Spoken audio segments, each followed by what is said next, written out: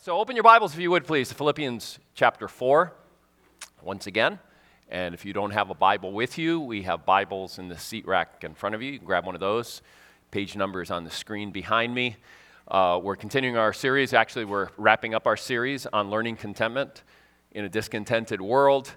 And if you're brand new with us, hopefully you got the New Here brochure on the way in. It's green. And on the inside, there's a sermon application guide. Now, on any other given week, you can pick one of these up off the kiosk on the way in. But there's an outline there to help you if you want to take notes. There's reflection questions as well. So encourage you to do that.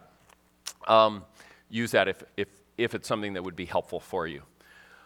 So we're going to pray as we always do. We're in our second movement of our worship service where we're going to listen as the Spirit speaks. So we ask the Spirit to speak into our hearts, to speak into our minds, and bring change and transformation into our lives through His Word. And so the prayer I'm about to pray is based on 1 Thessalonians chapter 2. We also use this time oftentimes to intercede in prayer for various needs.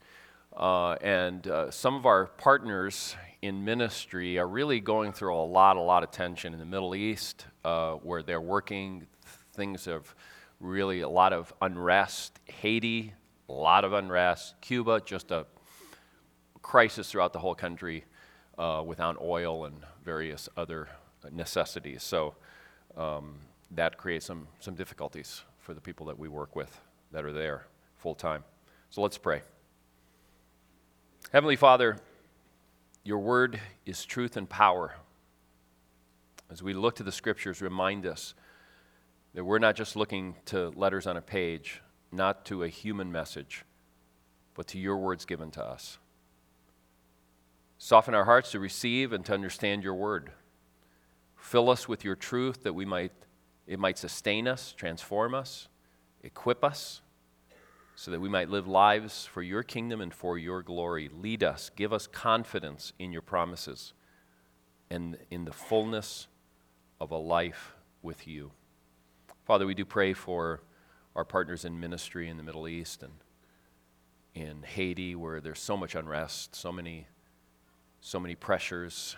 We think of Cuba, where there is such a need, financial, more than financial, just basic necessities of life. And so, Father, we pray that these challenges will open doors of opportunity, but we also pray that you will keep them from being discouraged, and we pray that you will provide for their needs. We thank you. We pray this in Jesus' name. Amen. All right, so the scripture reading begins in chapter 4 of Philippians, verse 10.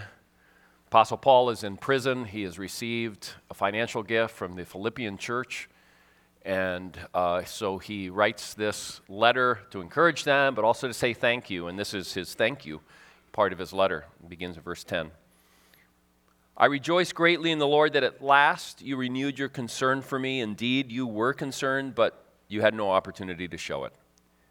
I am not saying this because I am in need, for I have learned to be content whatever the circumstances. I know what it is to be in need, and I know what it is to have plenty. I have learned the secret of being content in any and every situation, whether well-fed or hungry, whether living in plenty or in want. I can do all this through Him who gives me strength. So on a series on contentment, as we're coming into the holiday season and Christmas season and gift giving and all of that, I thought I would give you some advice on gift giving for this Christmas. So this is an article from a few years ago from a website called Geek Dad, and one of their blog posts, the writer said, we review a lot of gadgets and technology, and nobody can afford it all, certainly can't afford everything that they would like to get for themselves, for their families. And so he says, realize you have limited budgets, and so I'm going to help you, he says, to narrow down your wish list. I'm going to tell you 5 toys that every kid should not do without. Every kid should have these toys. And it's his list of 5 best toys of all time, and they fit any budget and kind of a wide range of younger children. And so here are the 5 toys. The first toy, a stick. It says it comes in all makes and models and sizes. There's actually a link in the blog post for a user manual for how to play with a stick. Should come with a warning. Understand that it can be used as a weapon. It can turn into a make-believe gun. If you don't want your kids playing with make-believe guns, don't give them a stick or anything else, because they're going to turn it into a make-believe gun. All right. Secondly, a box. Isn't this true? Any kid under 2, you give them a present, the present's over here, they're playing with the box, which makes us all wonder. We all say this, but nobody. I asked last night, I said I was going to ask in every service, is anybody, I'm not saying like the whole family had to give them boxes, but have any of you as parents just given one of your young ones a box, that's it, or boxes for a birthday or Christmas? I'd raise your hand if you're brave enough to do that. That's all. Whoa, we got one right here. All right. Cheapskate. No. You're the only smart one in this room. That's the truth. Smarter than me. So very versatile toy, can be turned into all kinds of things. Not always easy to get. Little ones, yes, but if you really want a big one, which can be a lot of fun. I remember years ago going to a warehouse in the middle of nowhere. Can't remember where it was. Probably sworn to secrecy. You can't tell. To get a big refrigerator box. Turns out, big box stores don't sell boxes without something in it, which I don't understand. Why is it called a big box store? But yeah, you can have a lot of fun with that. Okay, number 3 is string. This one, you don't even have to go out and buy. You will find it around the house. There's going to be string somewhere. Rope, kind of the thicker version of string. As the guy says in the article, he says, watch out, because older siblings like to use rope to tie younger siblings down to chairs and things like that, which is not good unless you have a project you need done and the young one keeps getting in the way. So ignore the screams. Just let it go. Number 4, is it, I think? Cardboard tubes. Yeah, and so spyglass. This guy says he's taped them together to create binoculars for his kids. And of course, a safer sword than a stick, right? It's hard to hurt each other with a cardboard tube. And then finally, but last but not least, dirt. That one you don't want to bring into the house. So this is a hard one at Christmas time in Minnesota. But yeah, dirt. And interestingly, the guy brings this out in an article, but I have read a corroborating article on gardening that dirt actually boosts your immune system. So this would be a wonderful gift for your young ones for Christmas. So we think that contentment is hard to come by. It's not when they're little. It really isn't. It's almost like we train them not to be content. So we are finishing up our series on contentment, and I want to do a little bit of review that might bring back some of the thoughts that you had during this series, maybe some of the decisions that you made that maybe you are following through on, maybe some that you really need to follow through on. So before we go into today, we'll do a quick review. So we spent 2 weeks looking at the theological foundations for contentment, and there were several things that we said. One of them was that we are made in the image and glory and for the glory of God. And so one of the character traits of God that we can have, because we can't have all of his character traits, one of the ones that he wants in us is for us to reflect his contentment. He is a content God, and he wants us to reflect his contentment. Second theological reason behind contentment is that contentment expresses gratitude for God's grace and rescue. So when we have a sense of entitlement, when we have a sense that God owes us something, what that is, it's an affront on God's grace. Because the whole story of God's grace is we don't deserve anything. And God, by his grace, is not just met our needs, but he has done it in the most loving, most incredible way, a self-sacrifice of himself. So in a sense, when we go around either with a lack of gratitude or with a sense of entitlement, what we're doing is we're not recognizing the cross and what Jesus did on the cross. Another theological underpinning is that contentment is an essential expression of faith in God. Faith is central to our faith, to Christianity, to following Jesus. And when we show contentment, what we're saying is, God, I trust you. God, I believe in your power, and I know that your plan is good, whatever my circumstances right now are. And then finally, we talked about contentment being a byproduct of intimacy, closeness, relationship, a living relationship with Jesus. The closer we walk with Jesus, the deeper our sense of satisfaction in him and in what is eternal and the things that he cares about. And so we experience contentment more and more. So last week we started talking about how to learn contentment. Pastor John gave that message, and he gave us 3 ways that we can learn contentment. One is it starts with awareness and gratitude. And so it's an awareness of what God has done, kind of the stuff that we talked about for those other 2 weeks, but then bringing it into something that we practice gratitude, we practice thanksgiving in our lives. We practice thanksgiving toward God, which we have a great opportunity this week with Thanksgiving. Second, we're equipped for contentment through spiritual disciplines like prayer, scripture reading, scripture meditation. And so if you didn't get to hear last week's sermon, I want to really encourage you to go back and watch it or listen to it online at our website or our podcast, because especially this section was incredible, talking about how disciplines change us over time. It's the way that God uses to bring changes in us. We interact, we cooperate with God's power and God's Spirit with spiritual disciplines. And then finally, I said we need to see through the shiny wrappers. And so everything comes wrapped up. There's nothing, for those of you who are, like Apple products, there's nothing like opening the box, just the box itself, the heaviness of it, all that sort of thing, Same thing at Christmas time, beautifully wrapped present. It won't come from me. I cannot wrap.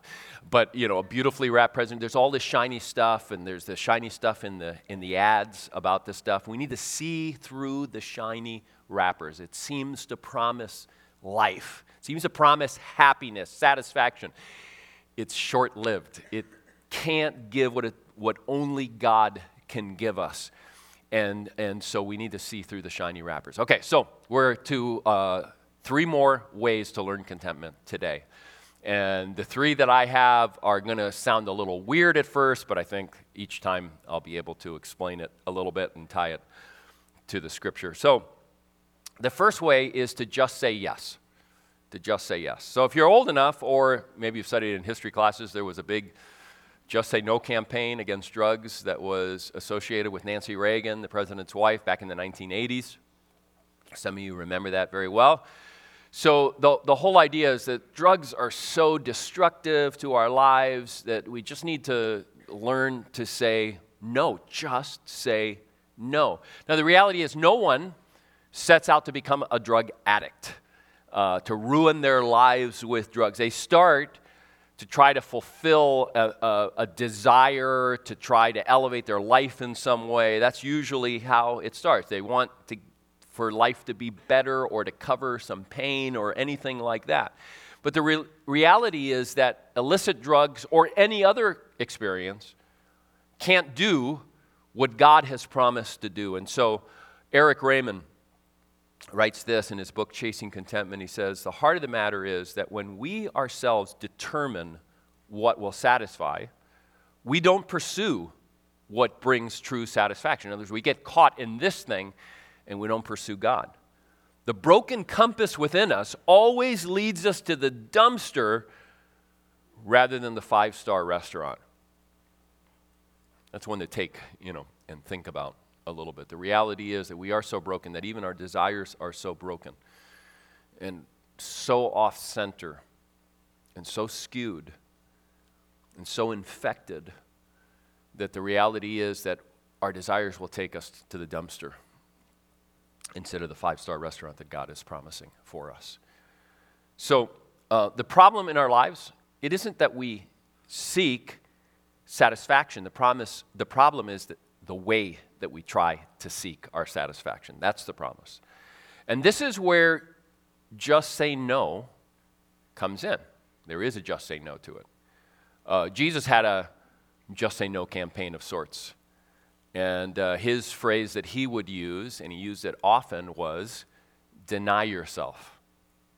Now, deny yourself, there's probably no more two words put together that could be more countercultural than the idea of denying ourselves. Here's what he says in Luke chapter 9, just one of the places where he talks about it. Then he said to them all, whoever wants to be my disciple must deny themselves and take up their cross daily and follow me. He said that over and over again. But I'm recommending just say yes. That better than just say no, although there is a just say no, it's better to think just say yes. And there's a reason for it. I mean, if you look at this verse, for example, this teaching of Jesus, there's more yes than there is no. So there's a kind of a yes-no, which is take up your cross. It's a no in the sense that cross is take up your means of dying, but it's a yes in the sense that it's a positive action. But interestingly, what I want you to see are the yeses. Whoever wants to be my disciple, be my disciple. The word my there is a word of friendship and intimacy and traveling together. It's that kind of word. It's like my wife, my child, my grandchild. Be my disciple isn't about ownership. My disciple, it's about intimacy. It's about relationship. It's about doing life together. There's another yes in that verse. Can we go back? I should have had it up there. It comes right at the end. Follow me. There's a yes. So, be my disciple. Go be a disciple of Jesus. That's a yes. Follow me is a yes. So at the start and end of something that says deny yourself and mentions cross are two yeses. Follow me means be my student. Follow my example. Let me be your compass toward the 5-star restaurant instead of the dumpster. Let's go together and learn from me. That's what it means to follow me. So the idea of just say yes goes back to, besides going back to this, the statement to say yes goes back to Stephen Covey in his book, 7 Habits of Highly Effective People. You may have remembered where he wrote these words. He said, you have to decide what your highest priorities are and have the courage to say no to other things. And the way to do this is by having a bigger yes burning inside. So Jesus gives this bigger yes that helps us to just say no.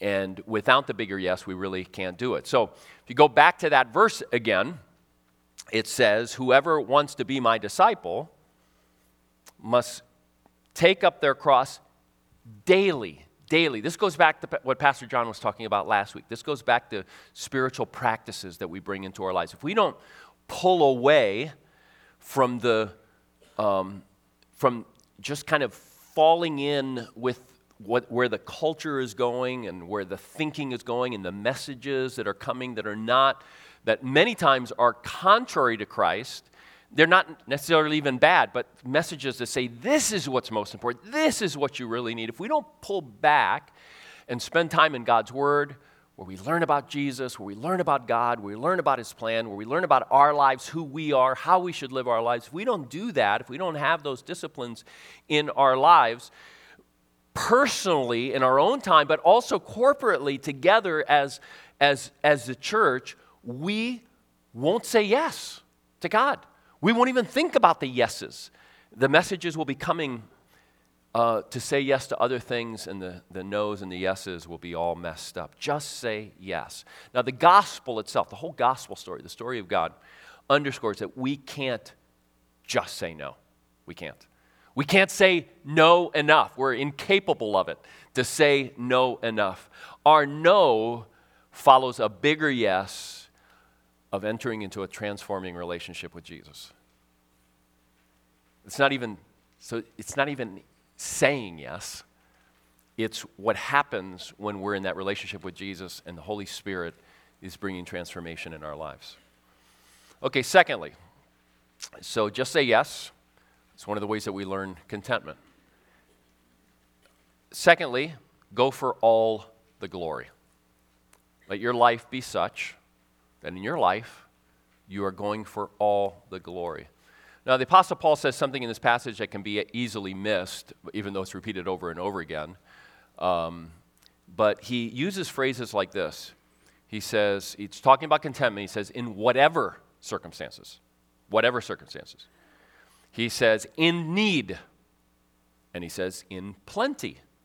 He says again, in every situation. And then he repeats it again. What does that mean, every situation? Living in plenty or in want. It's easy to pass over this rather quickly, but the reality is that sometimes our discontent is in times of plenty. A lot of the times, maybe in some of our lives, most of the time, our discontent is in times of plenty. Why is it so hard to experience contentment in times of plenty? When you think about it, the Apostle Paul says in that last verse, he says, I can do all this, what? All this what?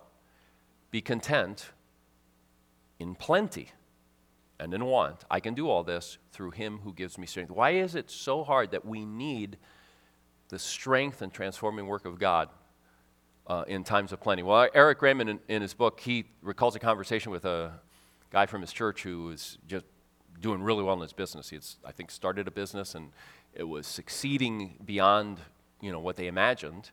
And he said, how are you doing right now personally? Your business is going well. How are you doing personally? And his answer kind of surprised him. He said, well, I'm struggling with personal pride.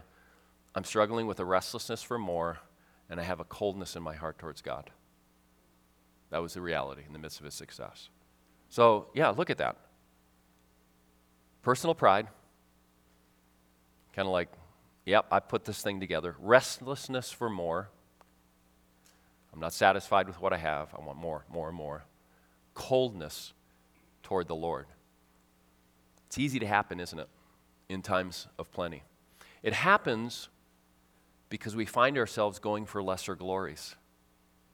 In other words, we get caught up in the glories of the success, whether it be sports success or grades success, or career success, working our way up, or money success, or the things that money brings. We get caught up in those things, and those are lesser glories. There's glories in them in the sense that they make us look good to our peers and to others and all that, but they are lesser glories.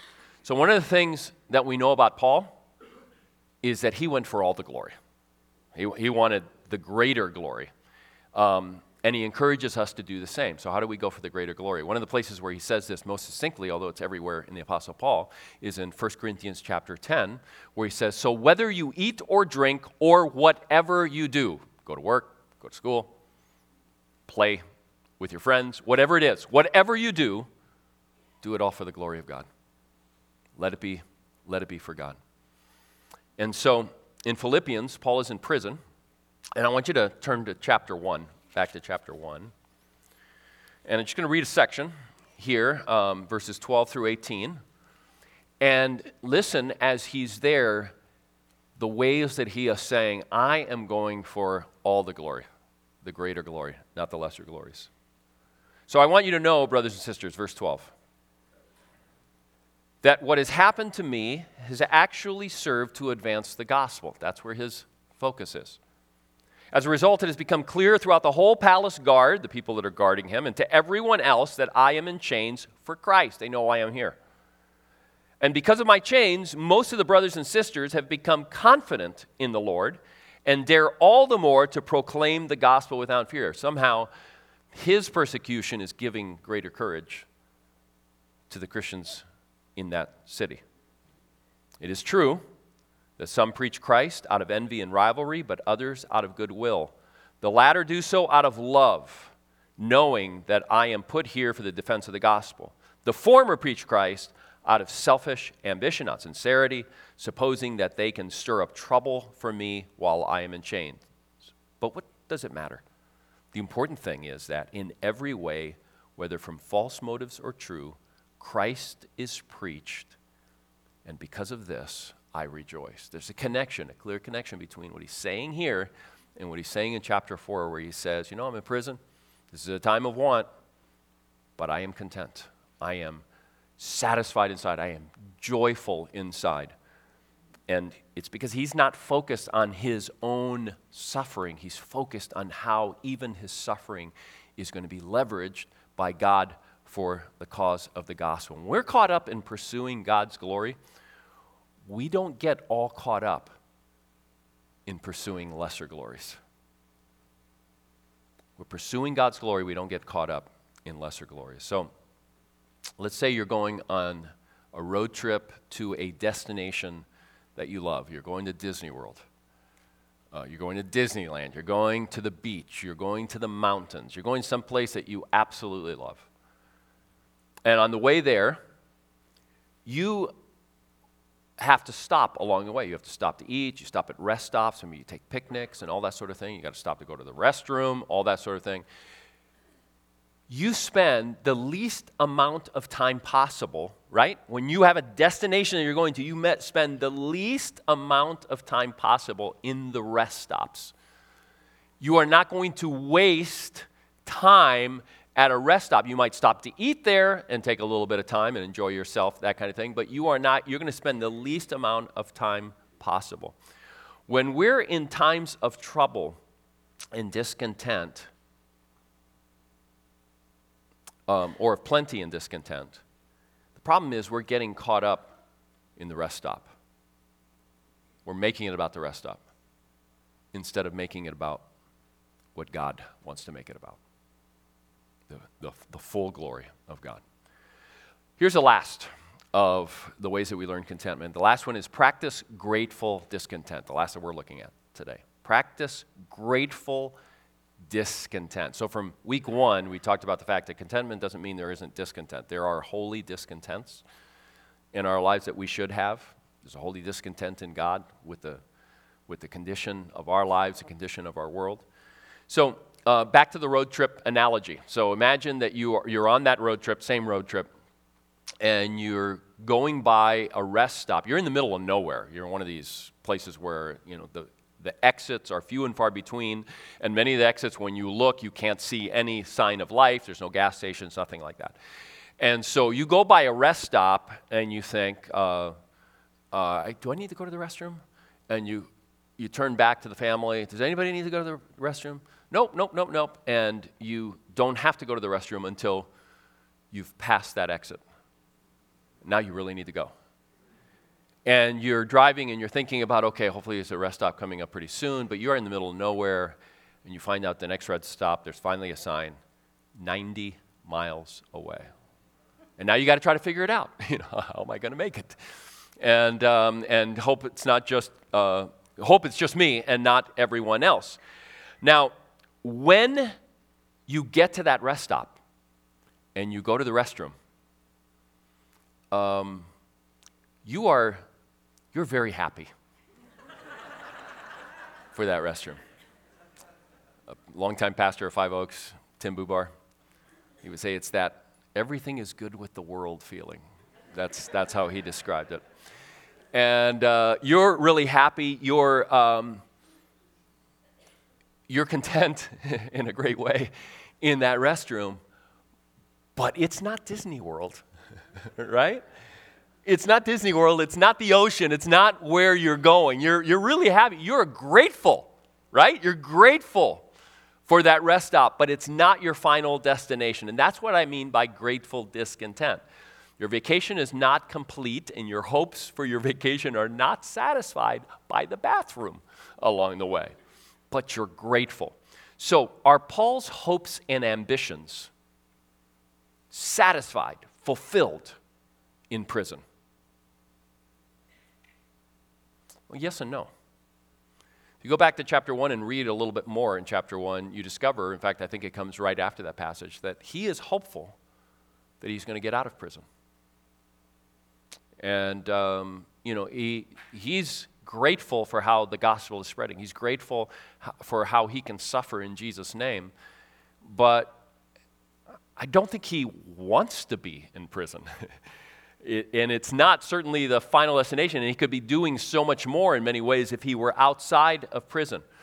But he says in just a couple of verses later from what I just read, in verse 21, he says this, for to me, to live is Christ, and to die is gain. See, he's going for all the glory. He lives for Christ wherever he finds himself. So, no, his greatest dreams are not fulfilled. Even his glory dreams are not going to be fulfilled in prison any more than that vacation is going to be fulfilled in the bathroom. But grateful in the midst of it for how God is going to use him wherever he's at. He wants to be there. But this world, that prison, even getting out of prison, is not his home. It's not his final destination. It's not what he's going. He's a dual citizen. And he speaks in those terms. Jesus speaks of it in those terms when he says we are part of the kingdom of God. We bring the kingdom. That's a citizenship type issue. The book of Hebrews uses, and it's going to be on one of your reflection questions, uses all kinds of terms like we belong to a better country, but we are also citizens of this country. We are looking forward to the city of God, but living in the city that we're in right now. There's a heavenly Jerusalem that we're looking for. There's this looking forward. So we live in a tension. It creates a tension. It means that we're called to be content, but not so content that we're satisfied with the lesser glories of now. There is a final destination that we're going to. So as dual citizens, we're invested. That's what we do. We invest in God's kingdom now. And we invest in God's kingdom now by loving people, by serving God's mission here and around the world, in our schools, in our workplaces, serving God's mission, and then by being generous with our time and being generous with our energy and our stuff and our money for God's purposes. That's what we do because we're citizens, dual citizens, and we're looking forward to this. And it's in those investments that we're able to be gratefully discontent. We are investing in something that's out there, that's into the future. And the more we are content, satisfied, joyful in Christ, the more we give of ourselves to God's kingdom. The more we give of ourselves. The less we're willing to, the more we hoard of ourselves, of our time and our money and all of that, the more we live in anxiety about the future, about sustaining whatever success we have, or about possibly the failure going on, the financial failure or whatever we're experiencing going on and on. We live in worry. We live in greed. When we have, we just want more and more and more. And these are all destructive forces in our lives. But Jesus said, take up your cross, follow me, be my disciple, walk with me. He took up his cross. He died for us. He is the source of our greatest hopes. He is the source of our greatest dreams. He is the dream. He himself is the dream. And he is the one that points to a better future, an eternal future with him. And he calls us to receive and follow, to receive his grace, to follow his example, not in our own power, but by his grace and by his power. We can say with Paul, I can do all this. I can be content, find joy in plenty and in want through him who gives me strength. Let's pray together.